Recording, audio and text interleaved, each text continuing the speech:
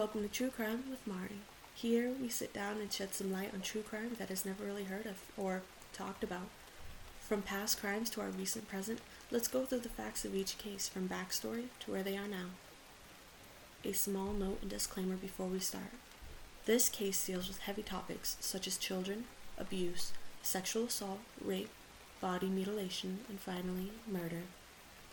This crime we will be covering two sisters who have puzzled and haunted the intellects of France to this day. No one really understands why, and there is a lot of speculation, but no one really knows. I also want to say that I apologize if my pronunciation is wrong in any way, shape, or form, as this case takes place in France and I myself don't speak French. Now going into their childhood. Christine Papin was born on March 8, 1905, and Léa Papin was born on September 15, 1911, in Le Mans.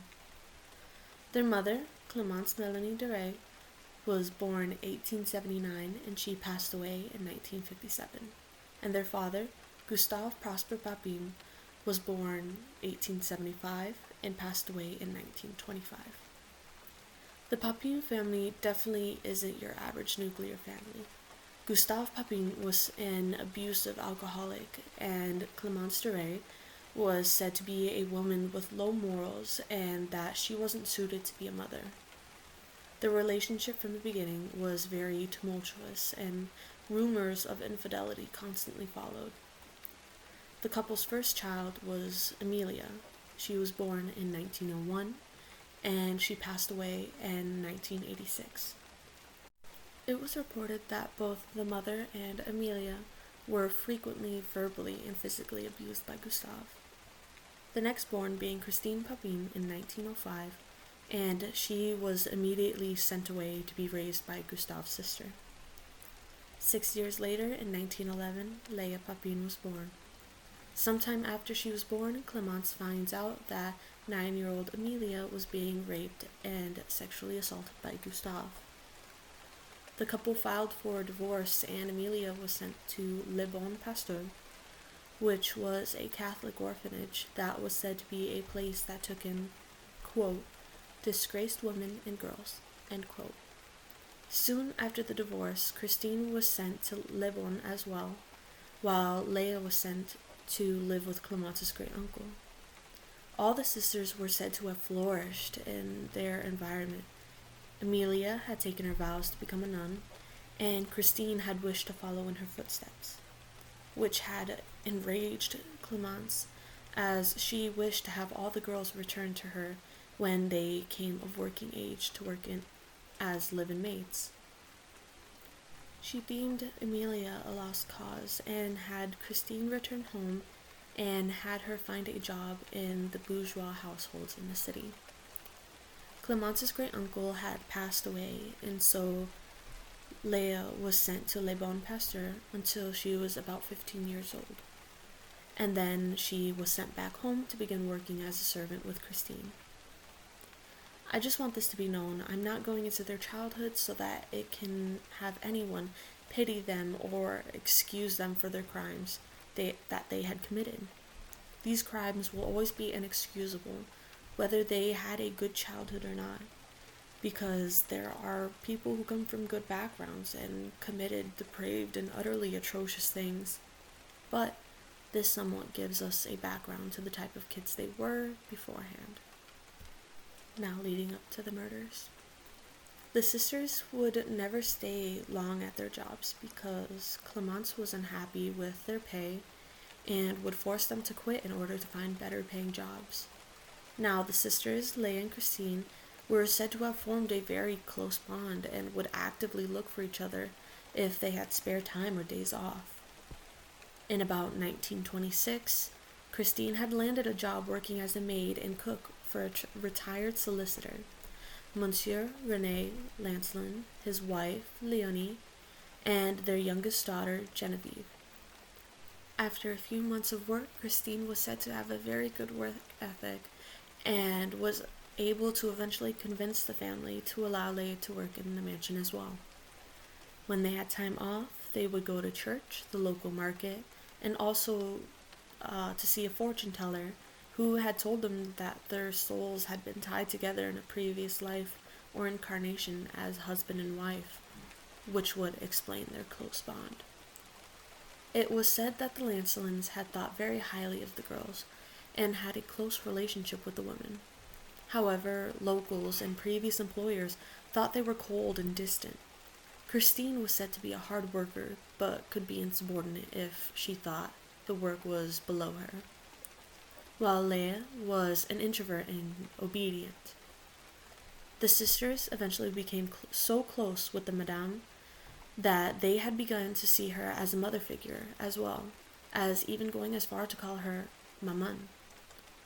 Madame Lancelin had even put a stop to the girls sending their earnings to their mother. For a few years, everything would go amazingly for the sisters and the Lancelin family, but eventually that changed. The longer the sisters worked for the family, the more they were criticized and scrutinized for their work by Leonie.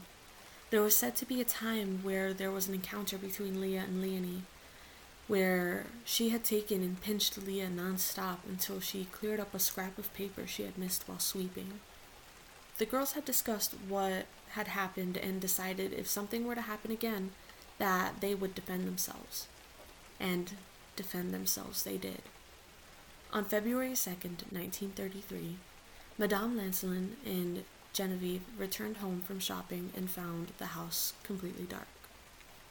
Christine had explained that a faulty iron had blown a fuse for the second time that week. An argument ensued and Christine was fed up. She had lunged at Genevieve and had gouged out her eyes with her bare hands. Christine had gotten Leah to join in, and she held Madame Lancelin and was ordered by Christine to gouge out her eyes as well. At this point, the two women were blinded and lying on the ground. The sisters went to the kitchen and came back with a knife and a hammer. They then proceeded to cut and bludgeon Leonie and Genevieve until they had died.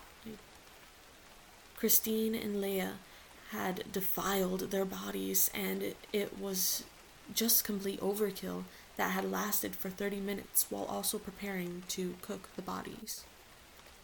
They retired to their room and waited. When the mother and daughter didn't meet up with Monsieur Lancelin and his son-in-law at around 6:30, 7 o'clock, they decided to head back to the house and found it dead-bolted and totally dark, except for a flickering candle in the servants' quarters. They contacted the police, and they arrived and entered the house to find the scene of the crime. The officers had ordered for the father and son-in-law to stay outside while they went upstairs to look for the sisters, afraid that they had met the same fate. As they approached the room, they heard hushed whispers, and when they knocked at the door and had gotten no answer, they had broken the lock and had found the sisters inside. The way they were acting inside is mixed, and there are a few renditions. Some sources say Christine and Leia Papin were found inside naked, covered in blood, and holding each other.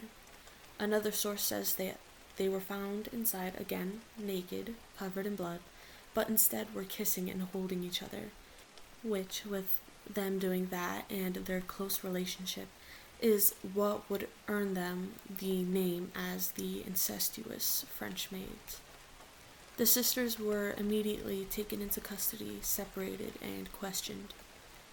They had claimed it was in self-defense, and in their trial, both of them would go on to protect each other by claiming sole responsibility for the murder. Their defense attorney had pleaded insanity, which would have been believable at the time, and had told the jury to take into account their abusive upbringing. However, the prosecution told the jury that 3 doctors had assessed them and had said they were sane and present at the moment. Christine had gotten the death penalty but was commuted to life imprisonment. Leia had gotten the more lenient sentence and was sentenced to 10 years. Their prison life. During their separate prison life, it was said that Christine's mental health declined rapidly because she wasn't allowed to see Leah. It said that she went on strike, refused to eat, and would have violent fits, and was confined to a straitjacket after threatening to gouge out her own eyes. Eventually, the governor allowed a visit. However, it was cut extremely short when they had gotten sexual with each other and they had to be separated once again. After a few years, Christine was transferred to an asylum in Rennes.